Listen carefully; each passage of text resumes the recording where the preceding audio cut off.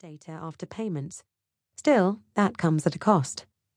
If you pay, you'll enter a sort of blacklist of people who pay and can be targeted again, says Crystal. The thought process is that once you pay, you'll always pay. Other forms of cyber extortion are not about borrowing you from your data, but about releasing your information to the public. That ranges from illegally obtained nude pictures to the source code of $1 billion application. Famous victims include the French and Belgian branches of Domino's Pizza and users of adultery website Ashley Madison. Those are situations Crystal can handle. In many of those cases, the bad guys themselves invite you to negotiate. They do establish some communication with you, he explains. WhatsApp, Telegram, and Skype are the channels of choice. When called to save the day, Crystal and his team take over the negotiation process. He's typically the one doing the talking, often in the guise of the affected party. For instance, he pretends to be CEO of a hacked company. The painstaking work of rapport building all takes place in chat apps. His objective is to create a connection with the bad guys, in the same way hostage negotiators do in the offline world. The first item on Crystal's to-do list is grasping what kind of person he is talking with. Is the hacker a state-sponsored expert, a criminal, a hacktivist prankster doing it for the lulz, or to make a point about sloppy security? A frustrated ex-employee seeking revenge? Each answer requires a different strategy and negotiating style. State-sponsored cyber soldiers are confident, businesslike, and hard to trick.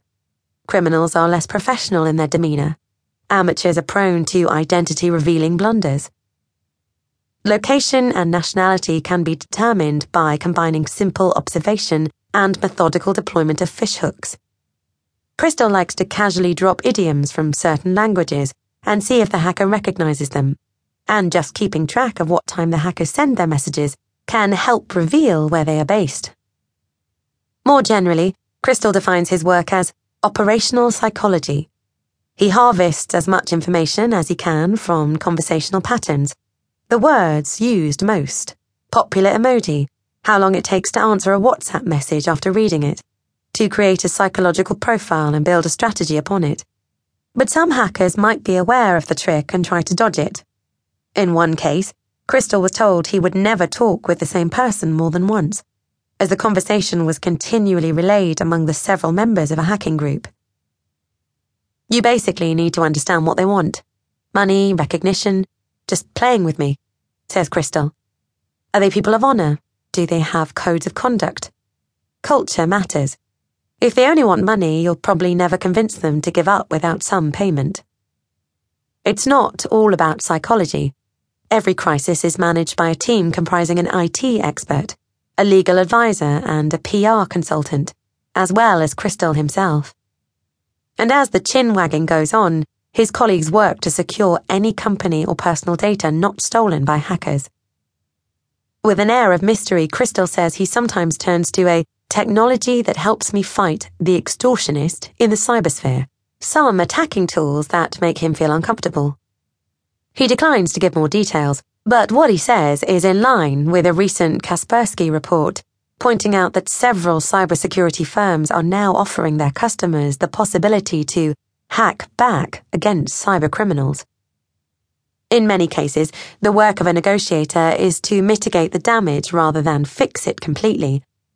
In 2015, Crystal recounts, 2 months of WhatsApp negotiations resulted in the ransom being significantly lowered and the hacked company not being harmed. We managed to get a very good deal. We secured the data, we established some sort of relationship, he says. The hacker even sent me some compliments in the end. Never underestimate the human factor. That isn't something that people who get hacked necessarily understand, Crystal explains. Frequently, ransom request emails elicit angry or insulting answers from inexperienced employees, which can annoy the hacker and jeopardize the whole negotiation process. In one instance in 2012, Crystal had to clean up the mess left by a tech firm that had adopted a bad cop approach with a famous white hat hacker. The man had announced he would release the reverse-engineered source code of one of the company's applications. Employees had subsequently knocked on the hacker's door and